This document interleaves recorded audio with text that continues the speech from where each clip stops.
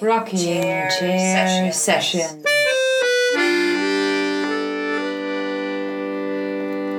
With Elisa Di Battista and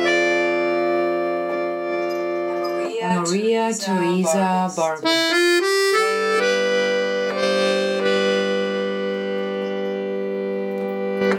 Hello, everyone.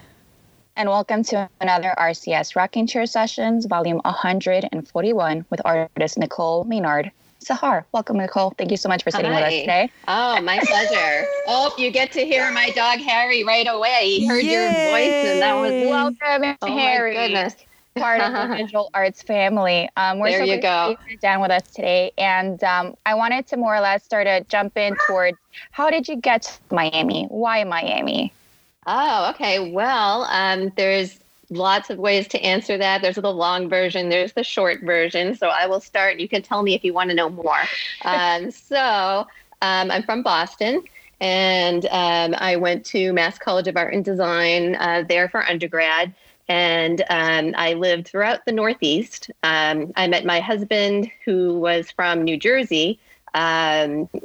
When I was in college, I was working at the Museum of Fine Arts in Boston. Oh, that's and nice. He came in with a friend, and I was selling tickets. And he and his friend hit on my girlfriend and I.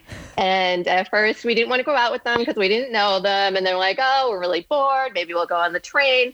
And at any rate, we liked each other right away. And so then I ended up living in New Jersey for 10 years after we dated long distance. I told you this was a long story, right? It's okay. We got time.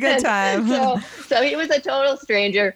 And we did the New Jersey thing, and that was close to New York. Then we moved to Western New York State near Rochester in the total boonies for his job. And then our son got to be 10 and missed family. So we moved to Rhode Island, halfway between Massachusetts and New Jersey. And this is like the journey that doesn't end, really. But so our son finally went to college, and this was in 2017. And my brother is in Fort Lauderdale.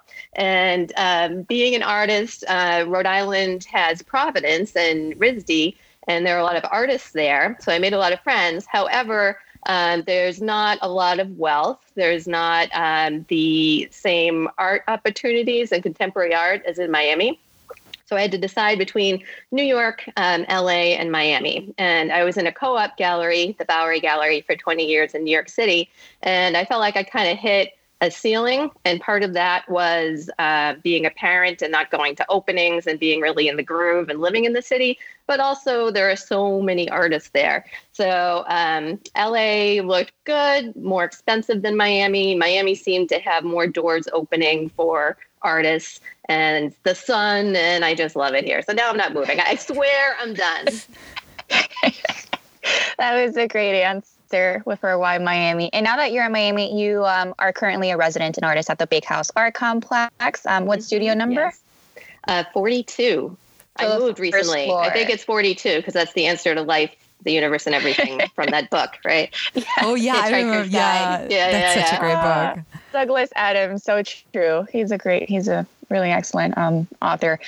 And what made you go to the Bakehouse besides you found Miami? How did you find, because there's a few artist residencies here that we have in our city.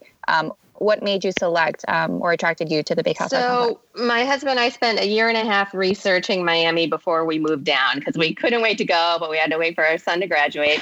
And so we take these little visits and see Art Basel and try to figure out what was what, because there are so many neighborhoods in Miami. So I had to figure out where to live and where to have a studio.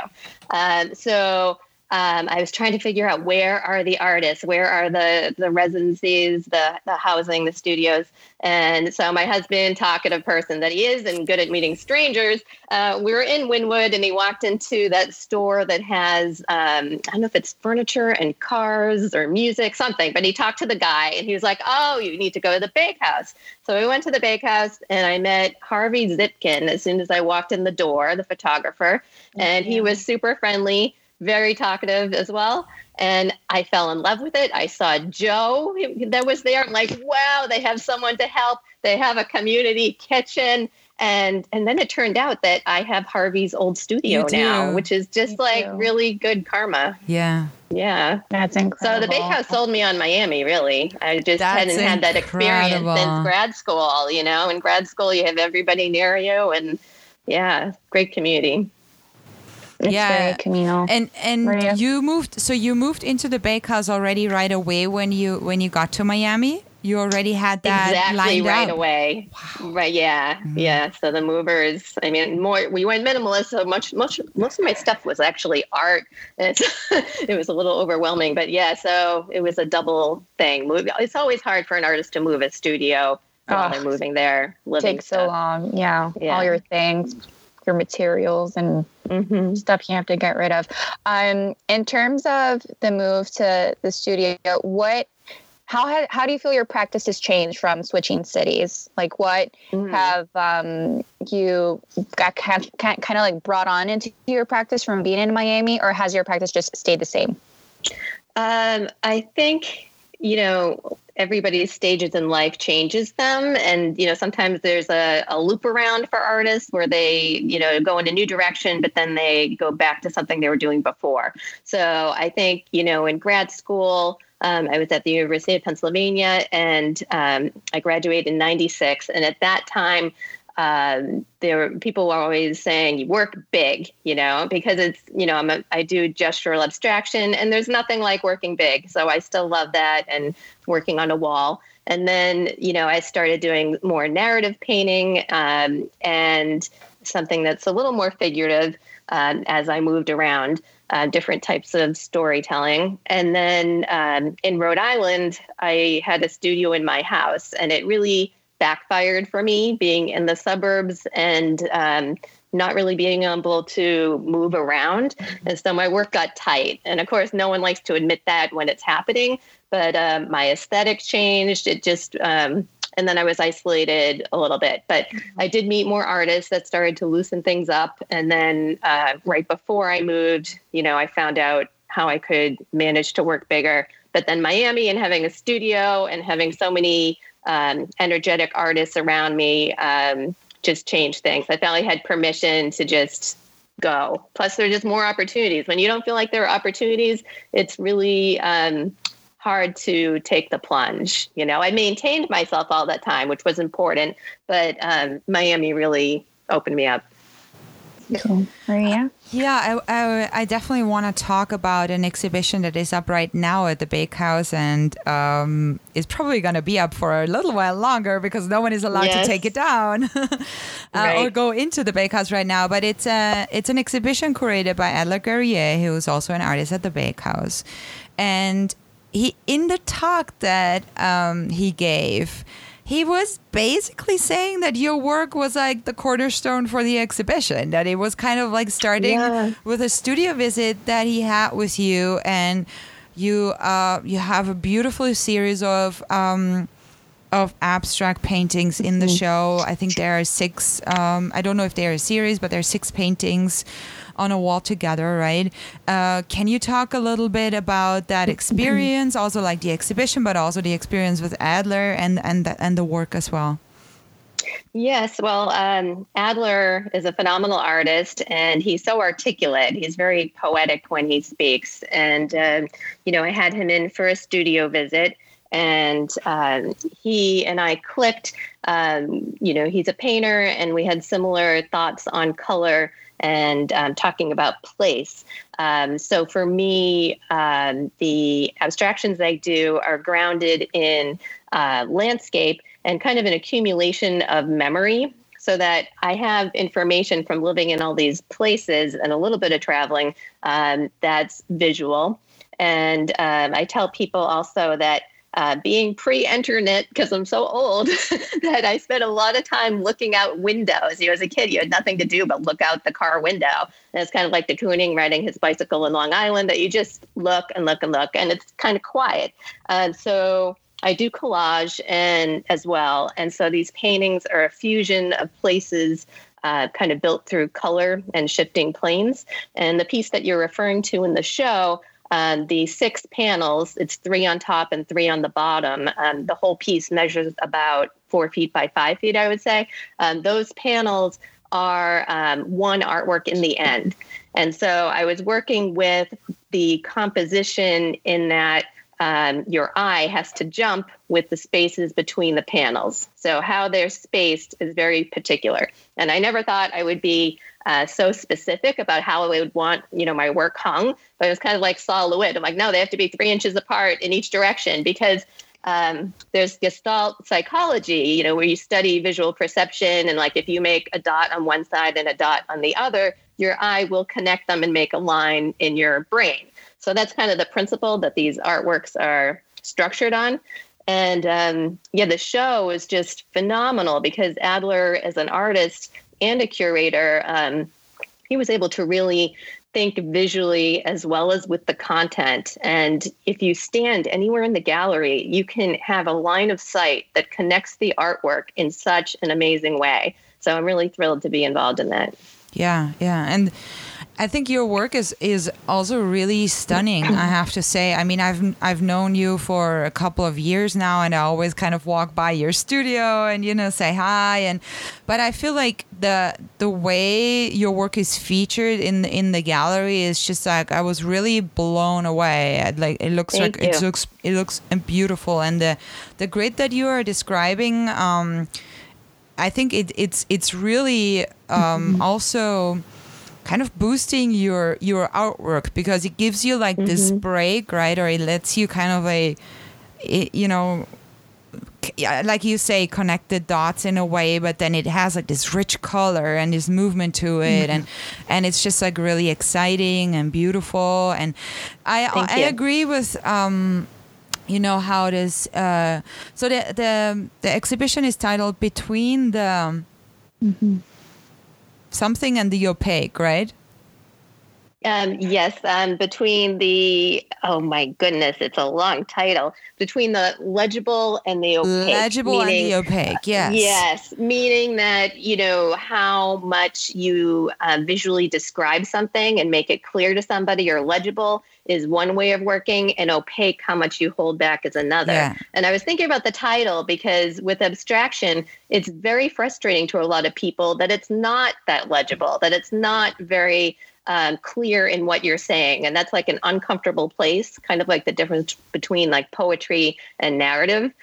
So, some people gravitated, to it more than others. Yeah. But I feel like especially also with the sculpture, that is like this big stone or oval, which looks like a stone. Yes. The Robert Chambers piece right in front of it. And then I know Gerby's artwork, like this references to landscape or like these orbits, right? Gerby Cesarskaya. And I think it's really, I'm really excited, but it's kind of like everything kind of like is bound back to your work, right? It's kind of like yours is kind of like where everything gravitates towards at the back wall of the exhibition. So I thought that was really interesting. Well, what's funny about, now that you mentioned Gerby's work, is that she has these ceramic spheres and that, they make the zigzaggy line on the floor towards my piece. And I took photos of the installation where you could see her work in front of mine. And at the same time, I was teaching children about Buckminster Fuller and his domes and orbs and everything, right? And geodesic domes. And now I have spheres in my work. It's kind of like it all just leapt in. I started to see Gerby's things in front of mine and the Fuller things. And so that in working with the community, things happen. Yeah.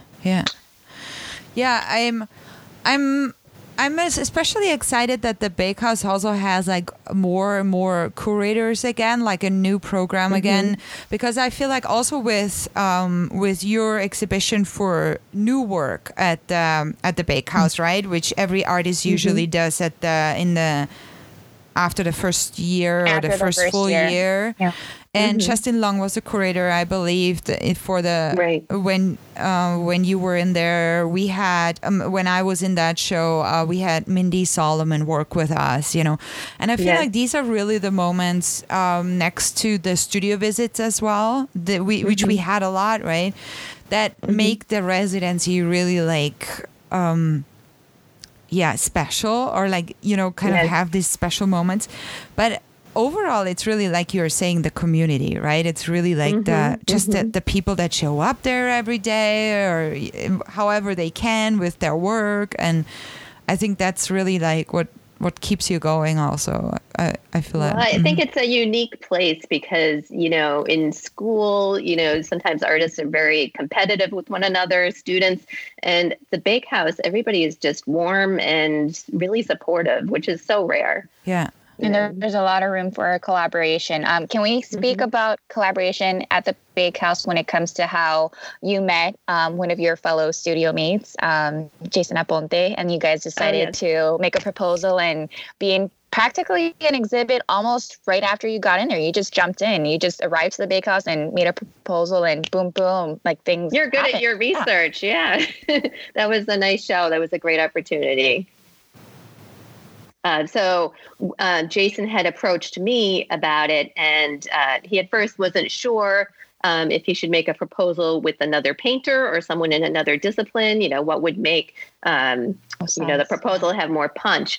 And he was fascinated between where I decided to stop in describing something and where he felt he needed to keep going in figuration. So it's actually a similar premise as Adler's show. And the strangest thing happened as we began to, hang our work, is that our paintings had so many similarities that you would not have thought, like kind of uncanny. And if you looked at close-ups of them, which was Jason's idea, he took photos and printed them out and hung them with a foam core backing in the show, and had viewers try to guess whose was whose. And at one point we were hanging them and we weren't sure anymore. We're like, is that yours? Is that mine? I don't know. And then I had wanted to collaborate with someone in a 2D work. And so I said, Jason, why don't we just see what happens? And I'll start a painting and I'll slide it under your door. So we used Arches paper for oil, which is what I've been using. And that's in the show that's up now. And and I would do something and kind of slip it under there. And we would go back and forth 3 or 4 times. And it was really neat to see how it evolved. And the rules were, if you wanted to just totally paint over someone's section, you could.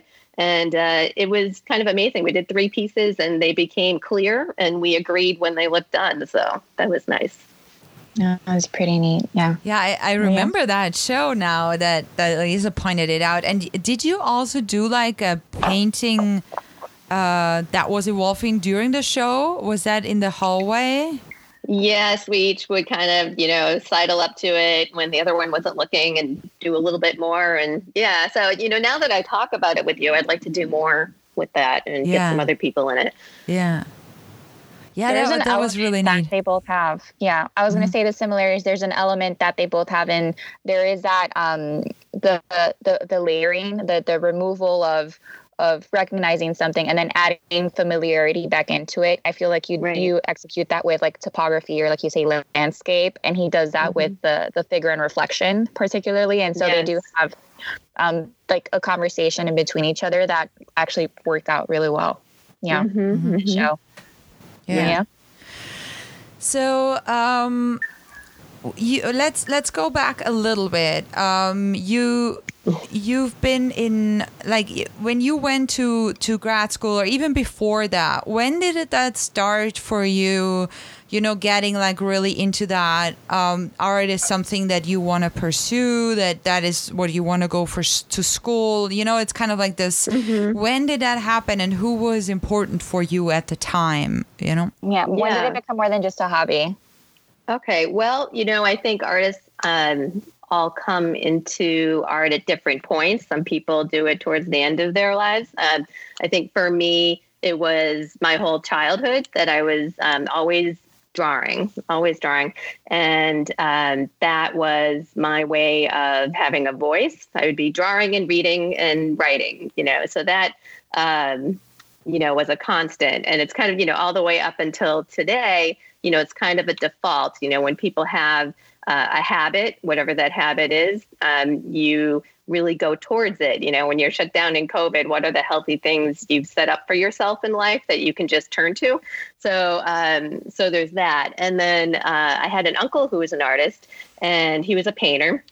And he always gave me really special presents and, art supplies. He gave me an oil painting set. I think I was about 10. I had no idea how to use this thing. It came in the wooden case. It was beautiful. It had the turpentine. And all I knew is it stuck to my hands, and I closed it. I was like, no, and little did I know, And, in middle school, you go through that stage where, you want control. You want everything to look right. And paint was just sloppy, goopy. What the heck am I supposed to do with that? So I just stuck with the Crayola Caddy and the markers, and that was my thing. Then, boys happened, and that was a distraction. So I stopped for a little while.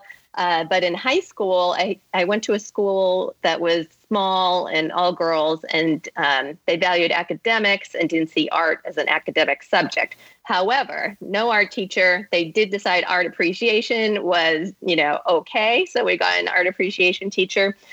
She gave the assignment of copying a masterwork, which is, such a general thing. But I, got very involved and kind of rekindled, this way of being that I had, a way of communicating. And the teacher gave positive feedback, and, it was like, did you think of art therapy? And I'm like, oh, what's that? I have no idea. And so I looked into that, but that wasn't quite right for me. But then I investigated more, and I double majored with painting and art education. And that kind of took me off from there. Then I just went for it. Wow. And you've sorry, go ahead. And you've been also like teaching art ever since you graduated from school. Has that been a constant, or did you take, is that, I know that you teach now in Miami, right? Have you been teaching Yes. all through? It's been sporadic because, my first thing that I do, the constant, is painting. And art education. I always loved it. And there's always been the balancing act of how to do both. Just as a double major, you don't have a lot of other choices when you have a double. You don't have a lot of other electives. That's all very absorbing. So my student teaching experience in college was racked with stress because I just didn't know how to handle children because, I wasn't that old and had never babysat, and it was just a disaster. And I was like, okay, maybe this isn't for me. Like the teacher that I was working with said, I don't think this is for you. And I said, maybe I'll teach college. And she said, what makes you think you'll be any better at it then? And I'm like, oh, come on. So I ignored her. I know she was really not very nice. And so I went to grad school, and I was like, I think I can do this college thing. So I did. I became an adjunct professor at Lafayette College in Pennsylvania. And I still wasn't that old compared to my students' age, but that was a great program and a great experience. And then being a mom is like, okay, can I teach paint and be a mom? I just don't think so. So the teaching went to the back burner. And then, you kind of adjust to, your changing life. And having a kid meant that I could still paint and still show my work. I could manage that around the school schedule, and I kept showing in New York. So that was the heart of what I wanted. But then in high school, my son spent a year in France when he was only 15. So rather than cry in the corner, I was like, why don't I go back and get my certification, because adjuncts get paid squat, and this is ridiculous. So I did that, and I discovered I really loved kids because mine was getting all grown up, and they're really creative. Like, you would be surprised at what you can do, and you teach and you know. So it worked out well, and I'm teaching at Miami Country Day now with over 400 students, which is way a lot. But now I'm managing that with making art, and I love that. That's wonderful. And Scott is also there, right? Is Scott? Yeah. That's amazing. He's a high school English professor and an artist. I'm so impressed with his work that he's just taking photos all the time while he's teaching, and they're stunning.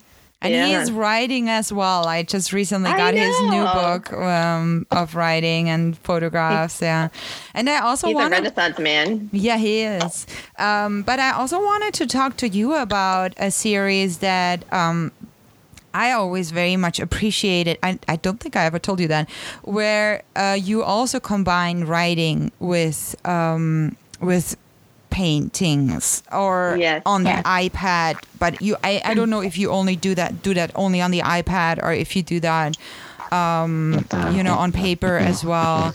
Can you talk a little bit about that series, but also how teaching influences you, because that's the other question. Right. So go ahead. Right. Well, everything's in the mix. I believe as people that everything we're doing goes into the pot, and you don't really know how that's going to work out. Something that seems like a distraction ends up being fuel, So with the poetry series, it ties into teaching and family again, because we have to, as teachers, have a professional goal. And sometimes you're assigned a personal goal, too, to help you stay sane and have a well-rounded life.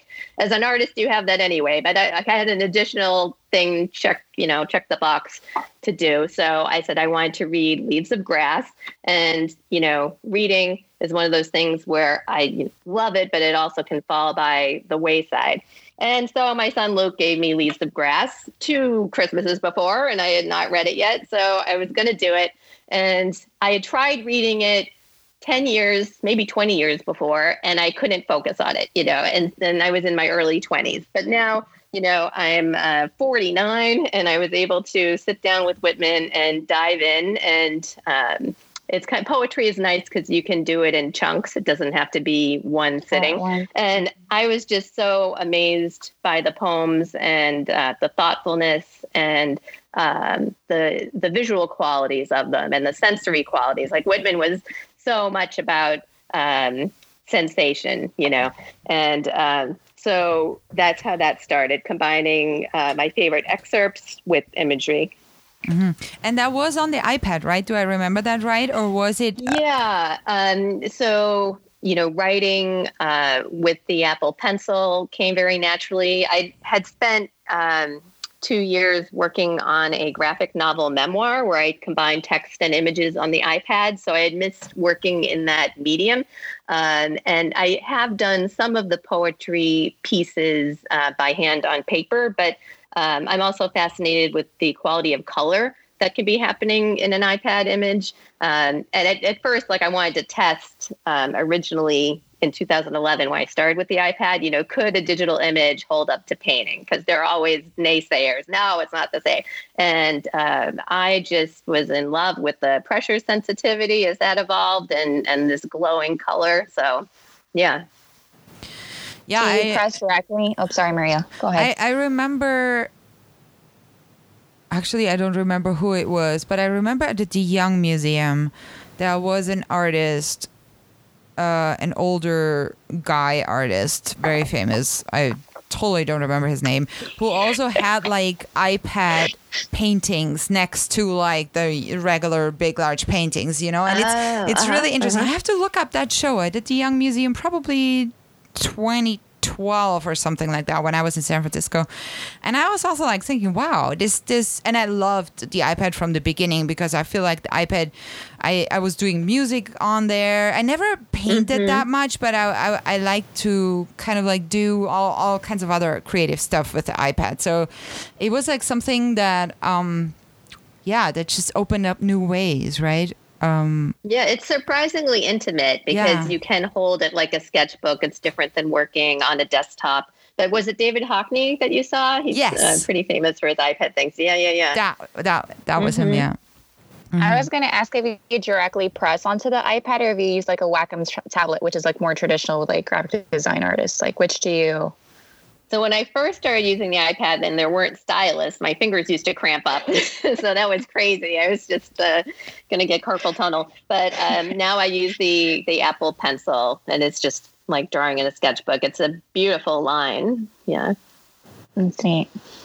I also wanted to inquire, I interrupted Maria before, but of the pieces that you were asked to recreate by your professor for your art appreciation class, what piece did you decide to recreate? What master? Oh, okay. Well, there were actually two. One was an anonymous French artist that might have been from the 1800s, and it was just a simple bird and a flower and an outline. But I love anonymous because there are so many great artists named Anonymous, and I feel like I might be anonymous too, and maybe one piece survives, and that's okay because Anonymous is great. But after the rocking chair session, though, who knows? I'm in the archive. You're gonna be in the archive already. Not anonymous anymore. The other piece was a Picasso Cubist still life that was in browns and tans with a white outline. I think, even drawing that was helpful in thinking about all these ways of looking at forms in terms of planes. And I remember doing it in colored pencil and then using a paper clip to scrape out the white outline. And it was kind of scandalous because there was a nude bust in that one. So all of the high school girls were like, ah! So funny memories.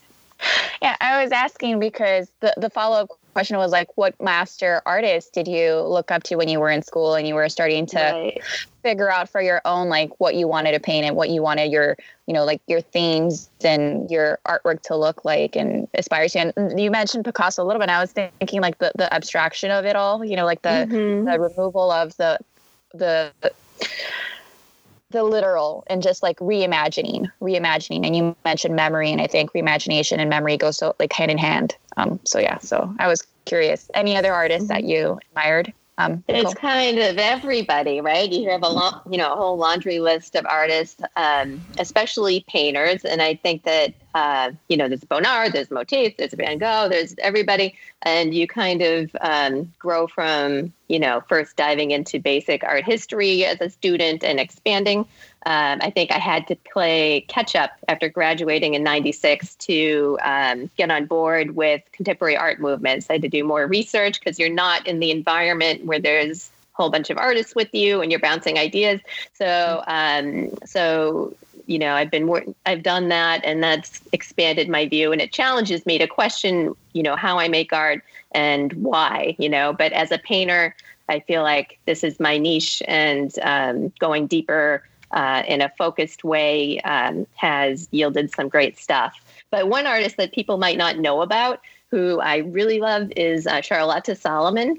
And she actually died in the Holocaust, but she made 800 paintings in her 20s during the time when she was in hiding. And she used to sing while she painted, and it was all autobiographical. And so she made this book that's so complex, referencing music and poetry, and they're really extraordinary. So if you go online and look up Charlotte Salomon, it's spelled like Charlotte, you can access her work. Wow, that's phenomenal. And it's also like something paintings? that's incredible. It's also something that you're like, you were also talking about a book, maybe that's something that are you still working on that book, or did you publish it already? I did a little self-publishing thing, and so it was personally fulfilling. I'm proud of what. Thank you. I'm proud of what it is. I think, it was really difficult to approach publishers to get it pushed through, because as a colorist, it's in color and it's huge and it's very expensive to print. And although there is a trend for memoirs in the comic book form, it's still very niche and people go out on a limb, with it. So, but I'm happy that I did it. And now I've gone on to other things. I remember there was also in the show that Justin Long created, that was an accordion book, right? That you put in there. The one that's up now is an accordion book. Oh, the one that is up now now. Oh, so you have two pieces in the show. Right, right. So the accordion book, it's interesting. It's placed low on a pedestal, really low on the floor. So it kind of picks up on Gerby's zigzag and the accordion zigzags.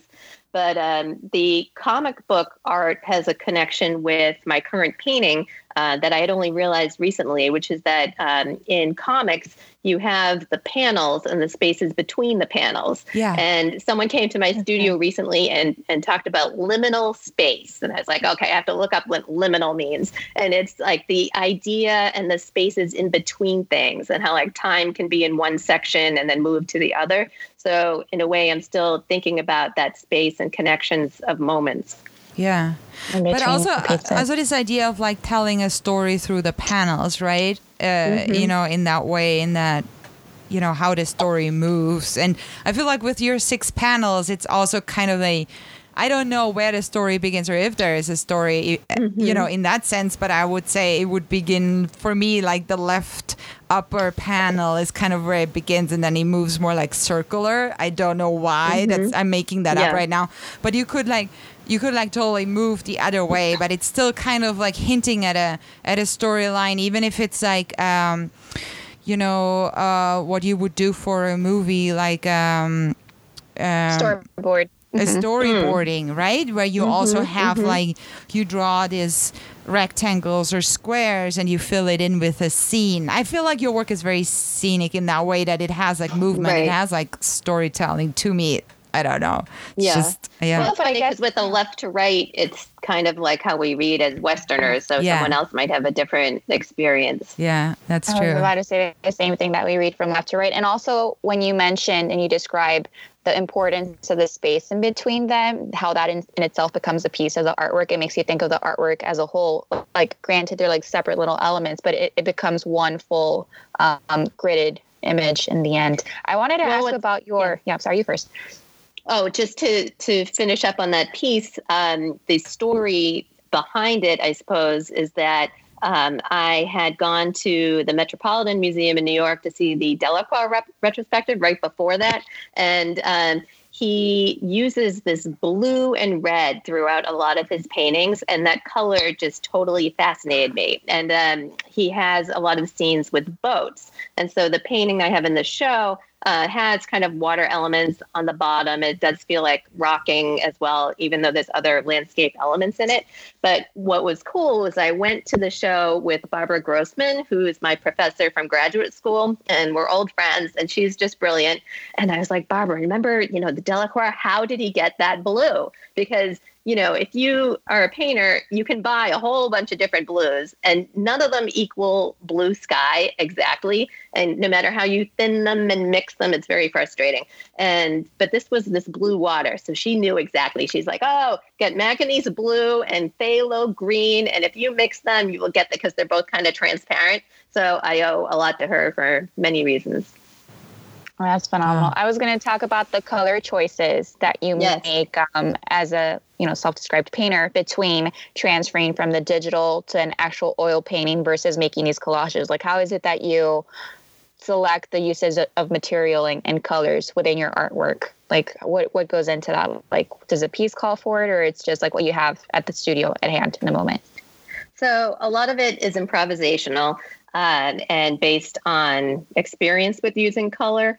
But it's very tricky because as you use color, you know, you're using paint that has different viscosities to it. It's you have this gunk that you're handling, and sometimes it could get clogged up, and sometimes it can be really luminous. So you're always fighting for that clarity, which is what makes oil painting difficult for some people.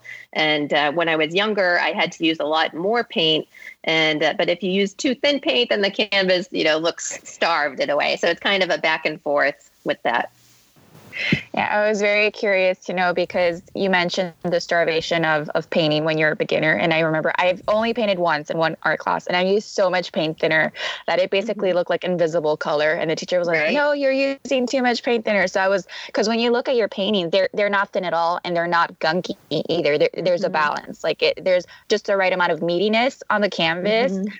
But just enough that it also allows the colors and the layers to not fight and compete with each other, but live harmoniously. Does that sound kind of like it?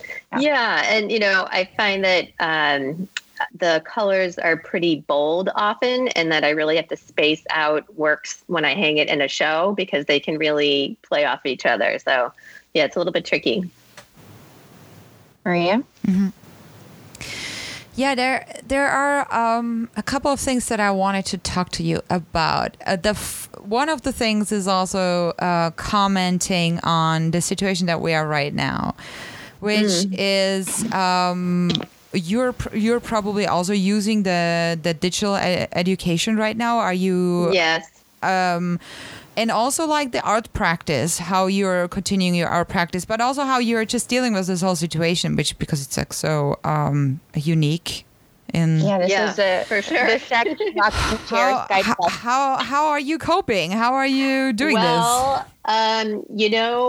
It's really a back and forth. And I see so many cartoons online, like in the New Yorker and memes where, people are fine and they're doing their thing. And then, they check off the box that they've eaten something in the fridge they didn't know they had. And, then all of a sudden they're crying on the floor. And like, I had so many days, like I'm working out on the balcony, I'm shaking my cans of beans for weights. And I'm like, this is great. It's sunny. Thank goodness I'm in Miami because there's sun.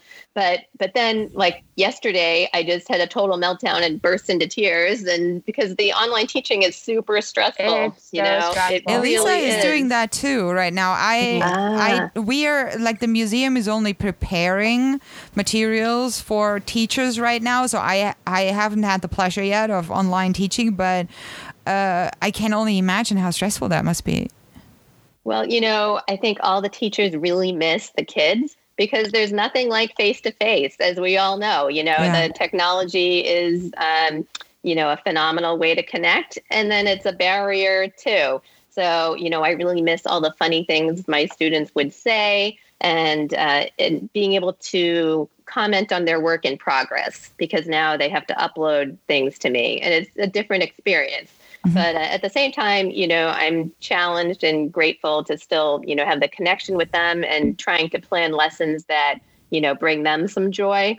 So there's both things. But, it's very hard for parents, too, because there's a whole new tech curve, to do. And they want their kids' education to go smoothly. And, it's a challenge. But I think it'll work out. It's just getting over the initial shock. Of how to do it all. Yeah. How do you do it? There's no really recipe book for this. It's all new. Yeah.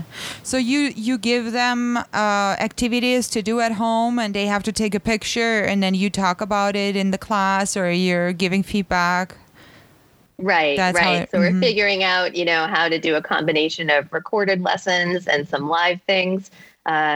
But, it's difficult because when you're teaching, you can support individual students in a unique way when you're right next to them that you can't through a screen. Yeah. So yeah. Yeah. But it's rewarding. So I'm glad I'm doing it. It takes me out of my own head. I was going to ask, because Maria mentioned practice. Do you have materials at home to continue working offsite, not in your studio at the Bakehouse? So, at the Bakehouse, they announced before anything was officially closed, if you want, some things, you should get them so you could work at home. So, now I'm back in the crammed idea of a studio in my house. Like my work, was in Rhode Island where it tanked. So I'm like, oh no, I'm not working big. I can't work on the wall, but, I can still do collage and work on the iPad. And, that is very satisfying. But then, there's kind of the nagging thought, maybe this isn't going to work out. And then at the same time, I'm like, maybe I just have to think of something totally new, which sounds great, but I'm really focused on a particular thing. But I did bring, these really large sheets of black paper home with me that are kind of 3 feet tall by 2 feet, which is totally ridiculous because I have to store them behind the couch and wrap them up and pull them out. And, first, my husband was on Zoom and there was this big thing of cardboard behind him. And so then I did the thing like when you're in your 20s, you put fabric over everything. So, but like, it's worth it because they're big and, so I don't know. But what about you guys? How are you sustaining your practice? Well, Maria? I started to sew. This is the prototype of my awesome face masks now. Oh, my gosh. And I already fulfilled my first order today, which is kind of cool. I made them out of a fabric shower curtain cover, right? So I washed it and I'm making probably 25 masks or something like that. But I ran out of the string that you have to attach to the masks because you're supposed to kind of sew the fabric really nicely. And I'm like, hell no, I just used the border, but I ran out of border, so I need some string. But yeah, that's what I'm doing. And I'm doing some weavings, like the little loom, that loom. I've been doing a weaving a day to keep me sane. A weaving a day. That adds up to a big weaving, possibly. It's like my hashtag stay home weavings, It's like people are asking me, what are those? And I'm like, I don't even know what to say. I'm just doing them, But I'm having fun with that. And then Elisa is teaching as well. Yeah, I'm teaching online. I don't know. I think since leaving the bakehouse, you started in 2017, and we met when I was on my way out. So I've been orphaned for the past 3 years. So I normally don't make a new piece unless it's for an exhibit, and in the meantime I just use my sketchbook to make ideas because the materials I use are expensive, and the space that they take up, I really work large, so I have nowhere to put them. So it's mostly sketchbook, looking at things I like in terms of like material, not so much in artwork, but like materials I really fancy. And I'm like, ooh, I like that. And then I'll put that away in my folder with all the things I like to use. And so still being visual, but not actually physically making. So I'm getting kind of anxious to physically make. So perhaps I'll try that during this indoor stay home, which I don't really mind. I think it's important to protect people. So I keep that in mind. Is that your puppy? Yes, Carrie is very talkative. Aww. God help me. But in 2017, when I met you, you were doing a spontaneous poetry thing with the Biscayne poet in the bakehouse, and your typewriter set up. And I had to give you 6 words for you to turn into a poem. And you wrote about teaching for me because that was one of my words. So it was kind of a neat connection. That was so fun. Yeah, I think I've been thinking of doing haikus, like you said, something that's more spontaneous, easy, and light. And poetry month. What is it? Oh, Miami's coming up now in April. Yeah. It's April. Yeah, it's online already this year. So they have online programming, which I think is something really great. And I would say it doesn't matter about the cardboard and the bed sheet over the couch. You have to do what you have to do. You have to get through, right? Yeah. Yeah, you really do. Marie, I believe, has one final question, but before she asks you, looking into the things that you mentioned, you wanted to pause the projects you've had to leave behind in your studio. Is there anything that you're looking forward to experimenting with, like outside of the box? You mentioned this big black piece of paper. You're going digital as well. Like, is there anything that you're willing to share with us that you're thinking of, kind of sort of just like saying what the hey and just like giving it a go in your art practice while you're indoors? Well, the spheres just rolled into the work. And so then, I don't know if those are working. What are they doing there? But it's kind of interesting that they're sort of peeking around corners now in the pictures. Because, when I go to take out my dogs, you have to do that social distancing thing. So you see a little friend, a little sphere somewhere, but you can't engage and you have to kind of duck. And like, this is the weirdest thing ever. So I think there's a narrative that's starting to happen in them. Yeah, I look forward to seeing that. Maria? When you were talking about the cartoonist, right? Like I'm reading the New Yorker. I always get the New Yorker, and also like the New York. Is it the New York Times? Not the New York Times doesn't have cartoons, right? I think it is the New Yorker. They do. No, not the New Yorker. Right. The New Yorker, right? Yeah, and I feel like I have this newfound appreciation for cartoonists because at this moment, it's sometimes you just need like a good laugh, you just need to kind of like I read this the New Yorker just came yesterday, I believe, and there was this story of this cartoonist that is at home having to deal with homeschooling, and she just basically wants to lie in bed and cry, but then that was what her depressed mother always did, and she doesn't really want to repeat that for her child. And it's just a story. It was just so refreshing in a way. I really have this newfound appreciation for cartoonists. It's great. It's great. Yeah. But our final question. I can't believe it's already time. But so you've been sitting in an imaginary rocking chair. It's imaginary. I knew it was coming. But it's also magical, and you knew that it was coming, so it was kind of like in your head already. Yeah. It's in our heads. I miss the rocking chair. I'm honest. We miss the rocking chair. I didn't get to sit in the rocking chair. Oh my goodness. I know, but you get to when we take the picture. So you're looking forward to that. That's the perk. But you're still gonna get 3 wishes. So the rocking chair has only one rule. You have to say them out loud for it to come true. So what are your 3 wishes? Well, how easy is it for me right now to make a wish? Oh my goodness. So number one is that COVID will be over and we'd be set free, right? Check that box. Yes, rocking chair, make that happen. So once you take care of that for me, we could move on to the second one, which is that, all the community building that's going on and the support for each other that's happening through this would just continue, Yeah. And the third one would be for fair elections, right? Yes. So, yeah. Those are 3 great wishes. We're so grateful you had the chance to sit with us. We know this is a very so much fun. different Thank setup. you. I always tell Maria that they go too fast, and I wish they were 2 or 3 hours. But the psychologist in her says no, it has to be 15 minutes. Boundaries, but we're so grateful that you boundaries. took the time to sit with us, and we look forward to seeing you again in person. Thank you. Alrighty. Me as well. Thank Take care, you so guys. much, and take All right, care. thank you. Be safe. Let me know if you need a You as mask. well. I'll make you Sure. one. All right. Okay, bye-bye. Bye. Bye.